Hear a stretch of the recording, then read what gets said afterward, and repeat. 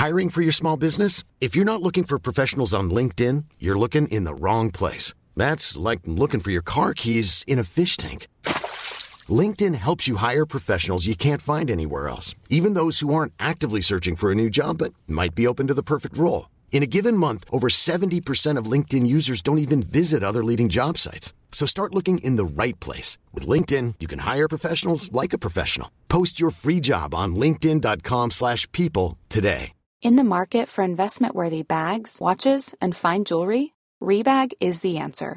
Rebag is a luxury resale platform where each piece is carefully inspected by experts to ensure quality and authenticity. Use Rebag to buy and sell finds from the world's top brands, including Louis Vuitton, Chanel, and Cartier. Head to Rebag.com to get 5% off your first purchase with code REBAGNEW. Shop today at Rebag.com. That's REBAG.com. And use promo code REBAGNEW for 5% off your first purchase.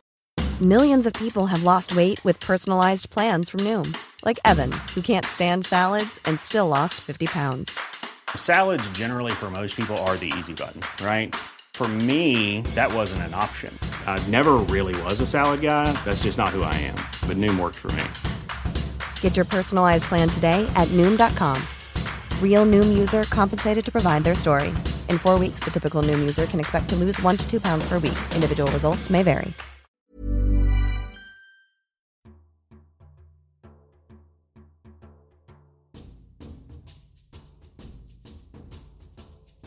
Kia ora, g'day, and welcome to the history of Aotearoa, New Zealand. Episode 127, Q&A 2023, Part Rua. This podcast is recorded in Te Whanganui Atara on the rohe of Mueupoko, Taranaki Whānui, Te Atiawa, and Ngāti Toa Rangatira. We are generously supported by our amazing patrons. If you want to support Hans, go to patreon.com/History Aotearoa. A question from Aaron. Thank you for this one, Aaron. An interesting topic would be pre-European burial sites and or cemeteries/urupa. This question relates to episode 109, Beyond the Veil. Most of the episode is spent discussing, the soul's journey, the Wairua's journey after death. But at the start of the episode, I talk a little bit about tangihanga and kind of what happens to the body and that kind of stuff. Now, the short answer to your question, Aaron, is that urupa, cemeteries as we know them today, is not Māori in origin. It's European. So the short answer to your question is there isn't really discussion to be had about cemeteries as you see them today, because that's very much a European invention. However, I did want to go a little bit more into how bodies were buried and that sort of stuff than I did in that episode. Again, as with other questions, there is a bit of information in episode 109 about how bodies are buried and laid to rest, but here's a little bit more information that I found to expand on that. So again, what we find is that pre-European Māori didn't bury their dead in cemeteries like we do now, at least not until after Europeans arrived. After someone had died, their body would be placed somewhere to decay before the bones were cleaned. This could be in a sort of cot, on a platform or waka in some reeds, or in a tree, or the body could be buried in a shallow grave. There is a whole raft of different places that a body could be put during this stage. The main sort of idea, though, was that it would be put somewhere that was at least a little bit hidden so that no one could find it, sometimes at a wahi tapu, a sacred place. One source does claim that Māori may have put their dead on waka and sent them out to sea, tying them up so they sat up and could face the direction the waka was moving. This particular tidbit came second-hand from the experience of a steamboat captain, where he was, on his steamboat chugging along down a river, and he saw a waka sitting out in the reeds, and then, when he went to go hail it, he realised the guy was all tied up and was actually dead. And I did find one other source that sort of made this claim that iwi near the coast would tie up their dead and then push them out to sea kind of thing. So it's possible that it was a real thing that happened, but as far as I can tell, not many people talked about it, which of course doesn't necessarily mean that it's not a real thing. But yeah, it's just not something that I could find very much information on. And of course, if it was a thing that happened, it was only restricted to coastal iwi. Anyone who was inland didn't really do that because, of course, they don't have access to the sea. Bones could also be placed in carved caskets that looked like the person that they contained, including carving their moko onto the face of the casket. That was after the bones were cleaned, and then they could be placed in these caskets. Important people like rangatira were often buried in hollow trees or caves with their family members. If it was a tree, the tree may be carved with intricate designs. After the bones had been buried in these places, they might actually be retrieved multiple times if the person had family that was far away and they had to travel to their burial place to pay their respects. So the bones would be taken out and the family allowed to see them so that they would be able to pay their respects and grieve. Bodies could also be placed in between large rocks or really any other cracks, crevices or gaps in the world that may reasonably fit a person and keep them hidden. If living near the coast, bones may be buried in sand dunes, sometimes at the bottom of the dune so that they could just push the sand down from the top and onto the body, requiring less work than digging a hole and then filling it back in again. Though, of course, sand is a bit more volatile than dirt in the sense that, the wind can push it away and then reveal the bones again. So if someone was buried in this manner, it may indicate that they were of lesser standing. It's possible that Māori didn't want to bury their rangatira and other important nobles in places where their bones could be revealed, where they might be found and then someone could use them for makatu or something like that. So that's not definitive. That was just a thing that, that some scholars theorize, basically, or hypothesize, basically. They may also be weighed down with rocks and buried at sea. Bodies could also be buried in swamps or lakes or springs. So there's lots of different ways that, and lots of different places that bodies could be buried. It, like many things that we've talked about in previous episodes, it largely depended on where that person had been living, what kind of resources they had access to, and that kind of thing. If you had lots of caves, you'd probably use those. If you were near the coast, you were probably going to do something in the sand or in the sea.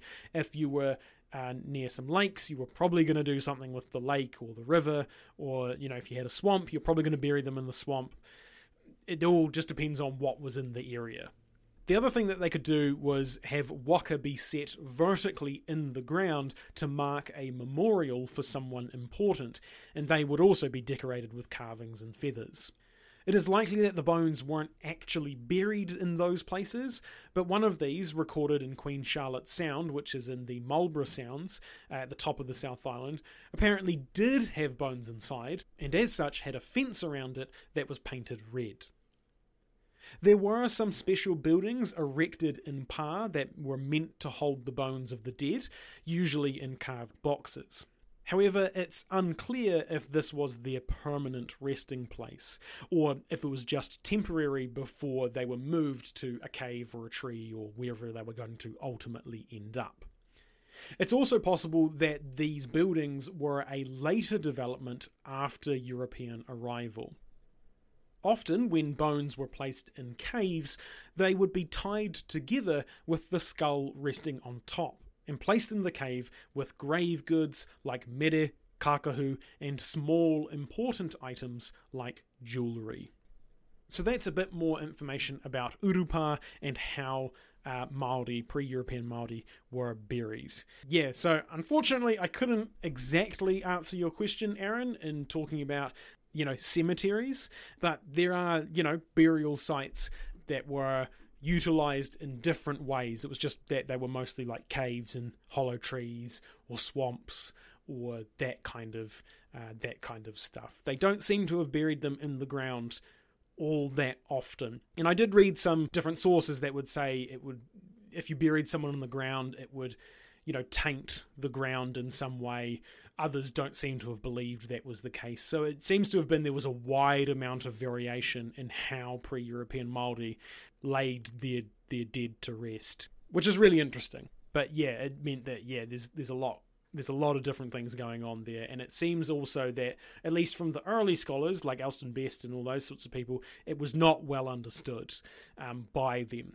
I suspect partially because, when someone dies and you're having their funeral or tangihanga, it's a very, it's very emotional. Especially if that person was like a rangatira, if that person was important, if they were well-known, well-liked, very important within their community. You probably don't want some weird guy poking around, writing things down, taking pictures or whatever. It's not, that's not really appropriate. You don't really want that guy walking around asking people, so why are you doing this? Why do you believe in all of this sort of stuff? So I kind of suspect that that's maybe what was going on was...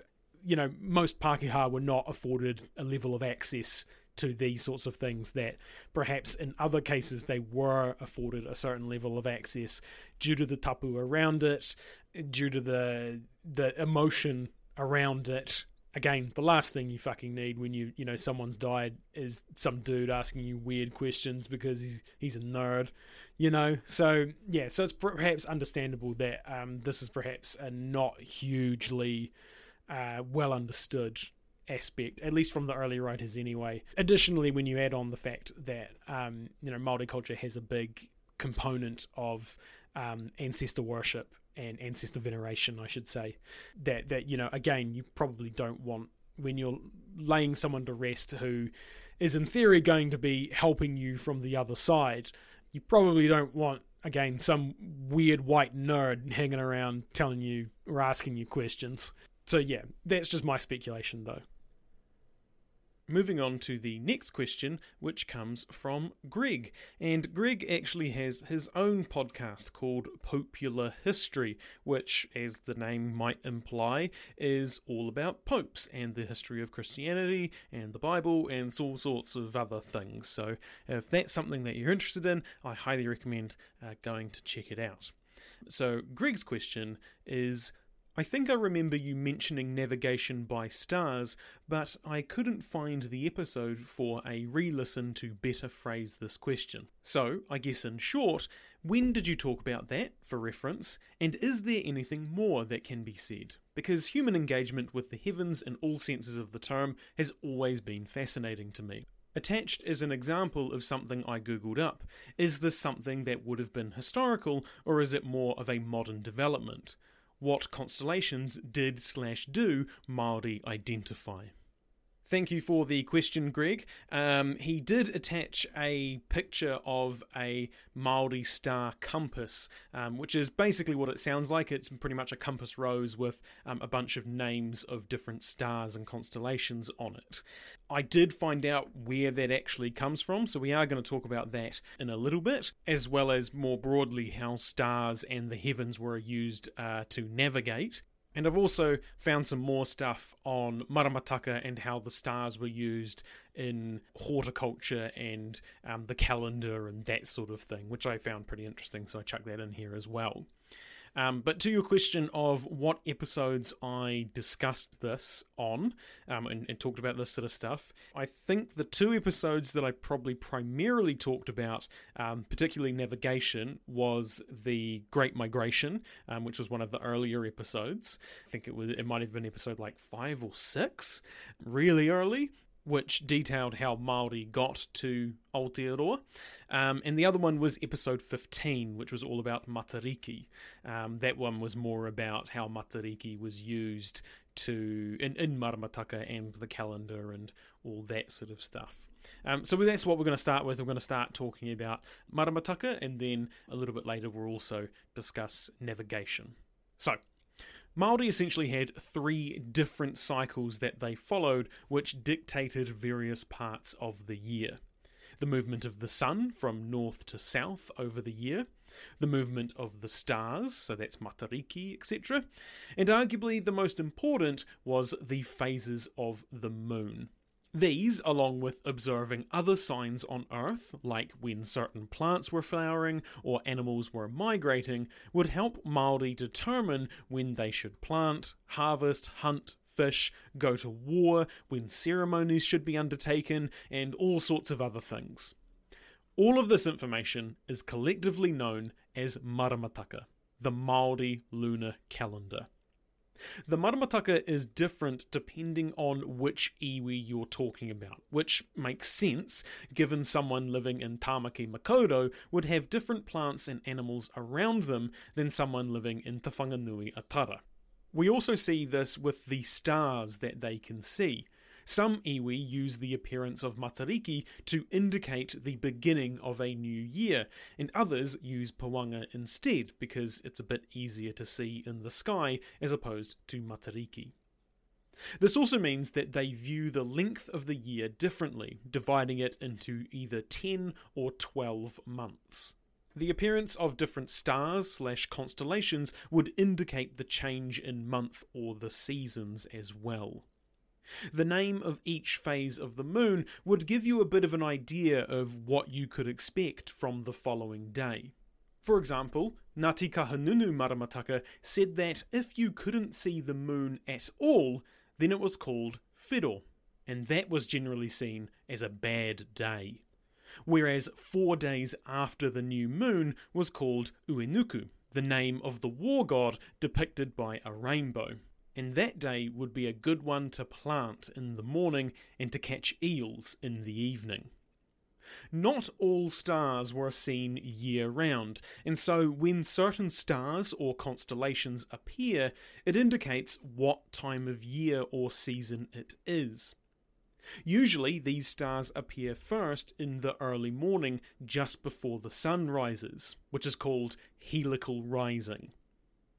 The most famous one of these is of course Matariki, and the new year is often dictated by when Matariki becomes visible again during the period leading up to the new moon, which usually occurs somewhere around June and July. Matariki then remains visible for most of the year until about May, when it disappears beyond the horizon, marking the end of the year.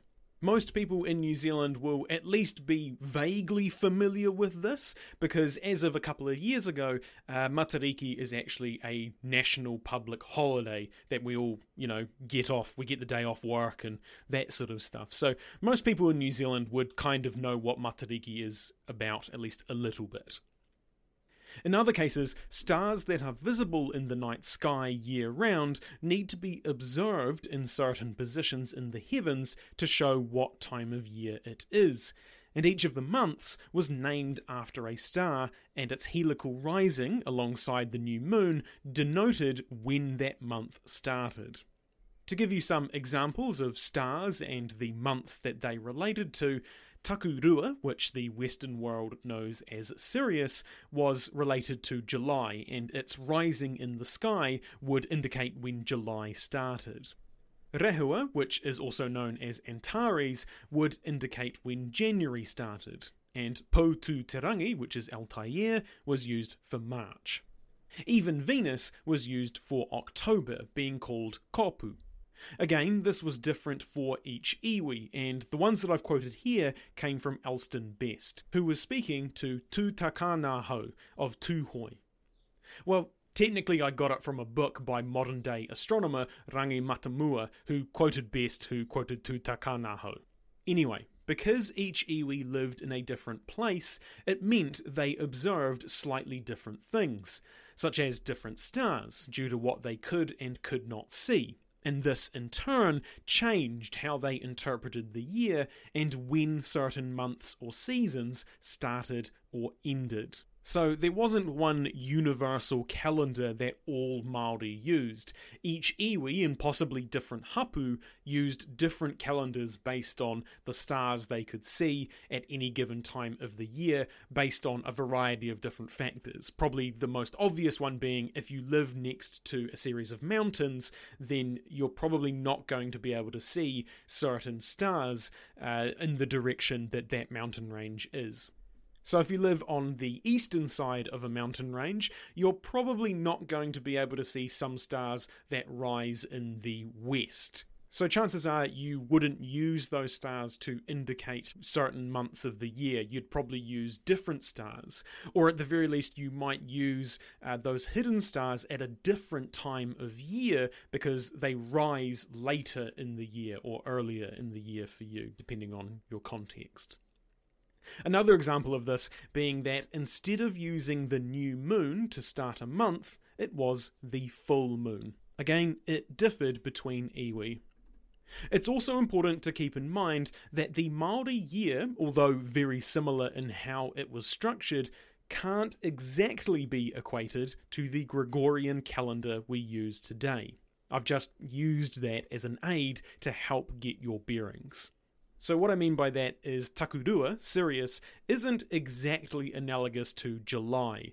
It might rise, say, a few days into July, for example, and the next set of stars might rise a few days after the end of July and into August. So, it's not exactly one for one. It's slightly off, if you will. The reason for this is that the fundamental difference between the two calendars is that the Gregorian is a solar calendar. It's based on the sun and how quickly the Earth goes around it, and as such has approximately 30 days in a month and 365 days in a year. Whereas Maramataka is a lunar calendar. It's based on the phases of the moon. And as such, it has a 29.5 days in a month, or 354 days in a year. Again, though, this depended on the iwi. The number of phases per month could range from 28 to 32, each with their own name and different meaning. Of course, the problem becomes that because the Māori year was less than 365 days, it meant that there was a few more days that needed to be added. Otherwise, you'd just have this void of time in between that isn't named. So usually, they would add some extra days every year or a whole month every few years. The reason that's important is because if you didn't add those extra days, what you'd find is a gradual shift in when those months occur in the year and what's actually going on in the real world. So kind of to make that more clear, right now New Zealand is in summer. It's December as I record this. So if you didn't add those extra days at the end of the year, or add them at some point, then what you'd find is that instead of December being in summer, it would gradually end up being in autumn, spring, winter, whenever it would occur. Your calendar would be saying it's December, and then outside you'd be like, wow, it's really cold right now, so it's clearly winter. The same thing would happen with the Gregorian calendar as well, with the solar calendar, if we didn't add those days into the leap years. It's just because the Gregorian calendar only needs a quarter of a day every year, it would be very gradual that this would happen. Because the lunar calendar has slightly less days, then you'd see that process would be a lot faster.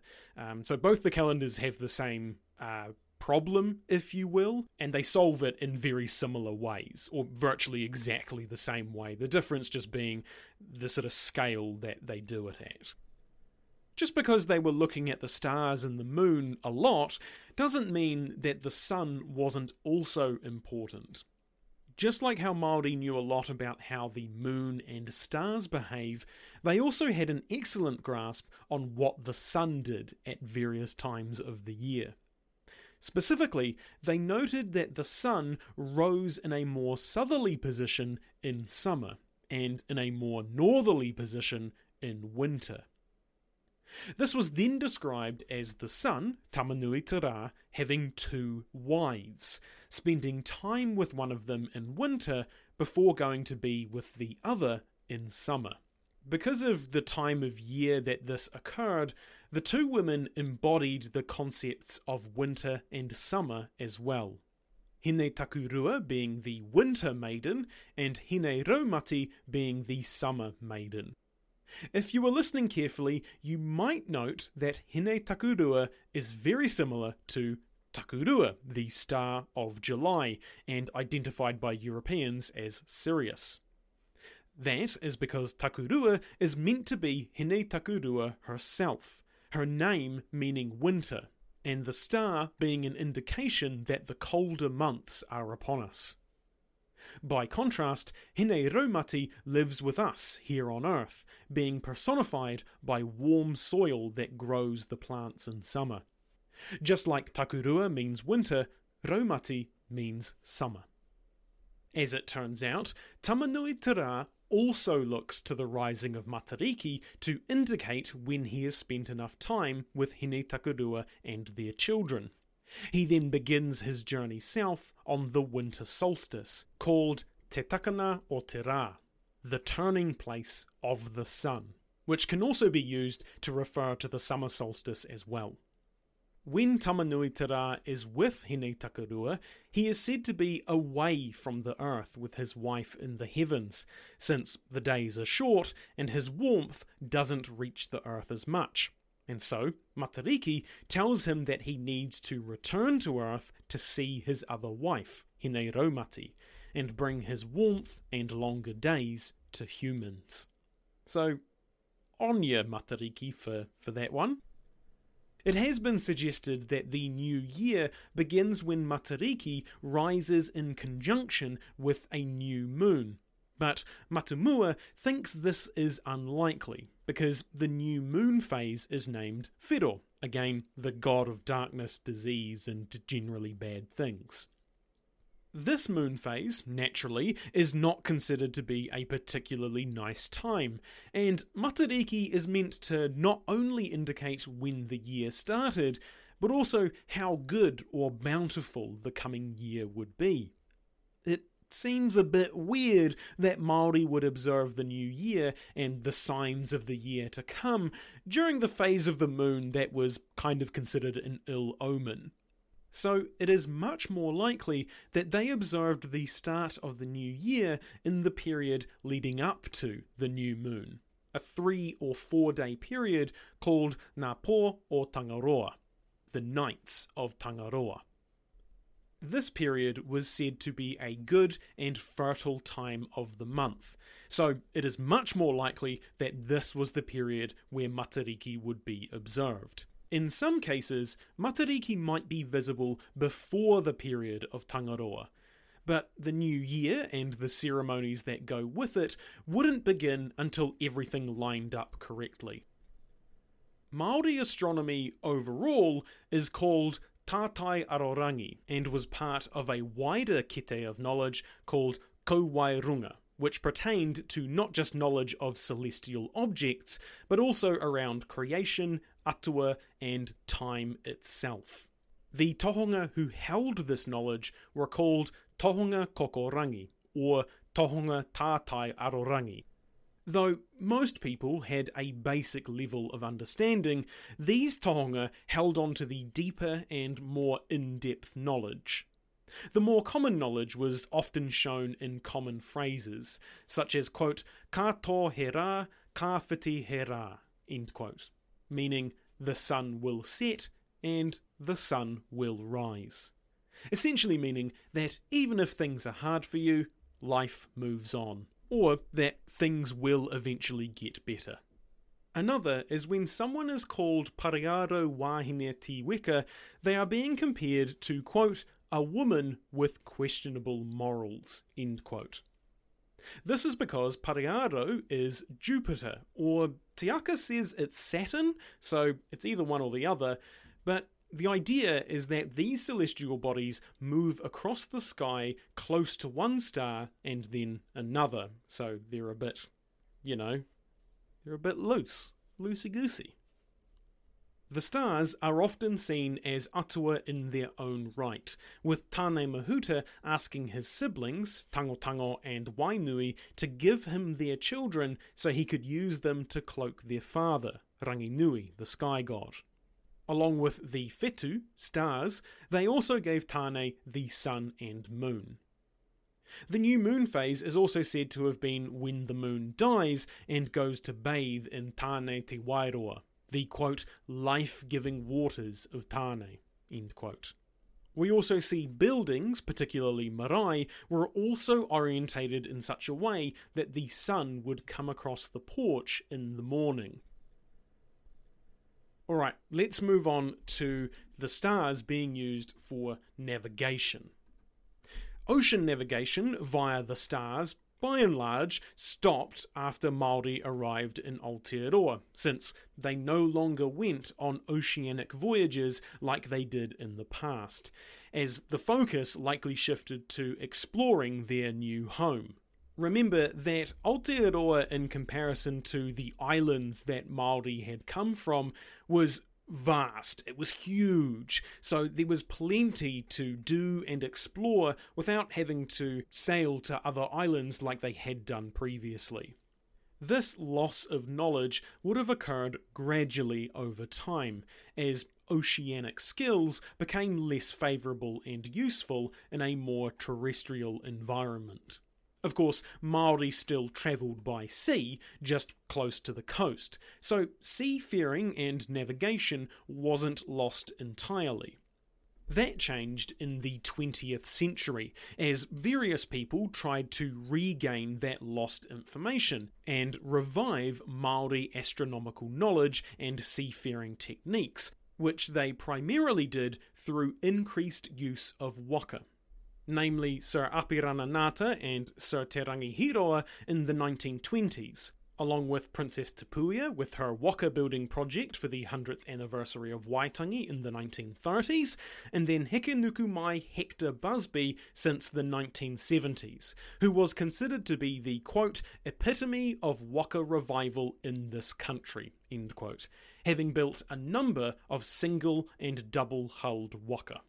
These projects had a lot of things surrounding them and a lot of goals that they were trying to achieve. Just in the navigational space, astronomical knowledge isn't the only thing that is required for oceanic navigation. It also needs knowledge about things like ocean currents, cloud formations, weather and wind, waves, and sometimes even bird and fish behaviours. So just on the navigation front, these projects of building waka and using them was trying to get a lot of that knowledge of just navigation, as well as the fact, of course, trying to revitalise the knowledge of building waka and then how to actually sail them on the ocean as well. So there's a lot of things going on in these projects that isn't just straight up trying to use the stars to navigate and regain and really codify that knowledge so it can be passed on to future generations.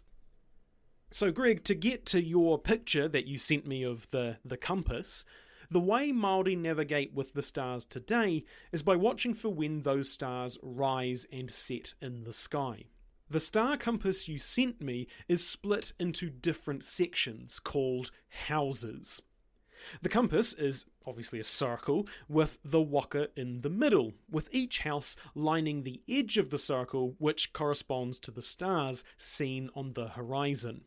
As such, if you can see where stars are in the sky in relation to where they are to you and to each other and where they're setting and rising, then you can know which direction you are pointing and then steer the waka where you want to go. You don't need to know all the stars, just the ones associated with the 32 different houses. Given you can't see the stars during the day, the compass was pretty much only used at night, and the sun would be used during the day, since it always rises in the east and sets in the west, though depending on the time of year would depend on the specific house it was in. Particularly long voyages can have the sun drift houses during the journey, up to 2 houses across 2 months. So any voyages that take about a month or more need to account for this, such as the journey between Tahiti and New Zealand taking about 3.5 weeks. Tahiti being the most likely place that Māori migrated from when they came to Aotearoa. The star compasses that are used here in New Zealand were developed from Hawaiian compasses, which were in turn developed from the traditional navigational teachings of Mo Pialig of Satawal, Caroline Islands, in the Federated States of Micronesia. I apologise that I almost 100% sure that I didn't pronounce his name right. He came from a long line of navigators who passed on their traditional knowledge to their children over the generations. And when the Kanaka Maoli, the indigenous people of Hawaii, went looking to get back some of their lost knowledge, he agreed to share his skills to ensure that it would live on in others. Which, from the sounds of it, was quite a significant thing, because the tikanga was to only teach those within his family. He broke that for the wider benefit of Pacific cultures. So, good on you, mate. So to boil all of that down into one sentence, to answer your question, Greg, the Māori star compass is a modern invention. At least as far as I can tell, it's not something that was used historically. There are some techniques to use the moon to figure out north and south as well, but it needs to be in the first or last quarter phase, and it also needs to be pretty much directly above you. This is done by drawing a line between the two tips of the crescent and extending the line to the horizon. Using the sun and moon is considered a good estimate in case the stars aren't visible due to cloud or other weather conditions. And so once the stars become visible again, you should use them to confirm any readings you have made. Stars directly above the waka can also be used to estimate latitude. However, this isn't super reliable since it's hard to tell if the star is directly above you. So a better method is to find a known star and measure how far it is from the horizon. As the waka moves around the Earth, certain stars will dip beyond the horizon and disappear, or will emerge from the horizon and become visible, which will help in figuring out where you are on the planet. This, of course, mostly is useful if you're travelling a really long distance, say New Zealand to Hawaii. For example, the North Star isn't visible in Aotearoa, but as you head to Hawaii, it will eventually emerge. So if you can't see it, you know that you're within a certain latitude, and if you can see it, you know you're within another different set of latitudes. So you can take the angle at which the North Star is above the horizon, and that will help you figure out what your latitude is. If it's closer to the horizon, you're probably further south. If it's further away from the horizon, you're probably further north. That's kind of the basic gist. A similar thing can be done with the Southern Cross when you're heading south. It's also worth mentioning that this technique only works because the Earth is round. It is not flat, it is a planet, it is a sphere, or just about a sphere. This wouldn't work if the Earth was flat. That's not really relevant to anything. I'm just kind of putting it out there that this just only works because the Earth is round. So thank you again for the question, Greg. Hopefully that answers everything that you had in there, and probably then some, because you didn't ask about Maramataka, but I gave you that anyway. So hopefully that is what you're after. The next question is from James. You said the land of the fairies is located under New Zealand. If Ireland is geographically on the opposite side of the world and known as the land of the fairies, do you think we're the land of the fairies in Māori history? James is Irish, by the way. And yes, I'm aware they would have never crossed paths, I just like the idea of it. So, I've taken this question in a slightly different direction. Because I think this is a good question, because you're right, James, you've answered the question for me, which is they never would have crossed paths, the Irish and Māori. No chance of that. But I thought I might take it as an opportunity to kind of discuss, I guess, the conspiracy theories surrounding who got here first, basically. So, once again, yes, you are right that Māori and the Irish never would have crossed paths, at least not until the arrival of the British Empire to Aotearoa, at which point there was lots of Irish that came over in varying capacities. The sort of main two reasons they came was either as part of the military to fight in the New Zealand Wars and other territorial conflicts, or as immigrants as a result of being pushed out of Ireland due to the Great Hunger, which most of the rest of the world knows as the Potato Famine. So we're actually going to see quite a few Irish in our story as we go forward. To your point, though, about Irish and Māori having never met, there are some conspiracy theories that various groups of Europeans colonised Aotearoa before Māori, such as the Celts, Phoenicians, Egyptians, Vikings, and probably a few others. So just to really lay it out there, just totally put it up front, these are all categorically 100% false. There is no basis to them. If any of those people were in New Zealand for any extended period of time, then we would expect to find various items left by them. Things like buildings or the remnants of buildings, pots, jewellery and other metalwork. But the fact of the matter is, we just don't find these in the archaeological record. And even if they got here but didn't stay long enough for any of those things to be left in the record, we would probably expect there to be some written record, assuming they made it back home. But we don't find that either. There is no archaeological or written record to indicate anyone arrived before Māori. Māori were absolutely here first.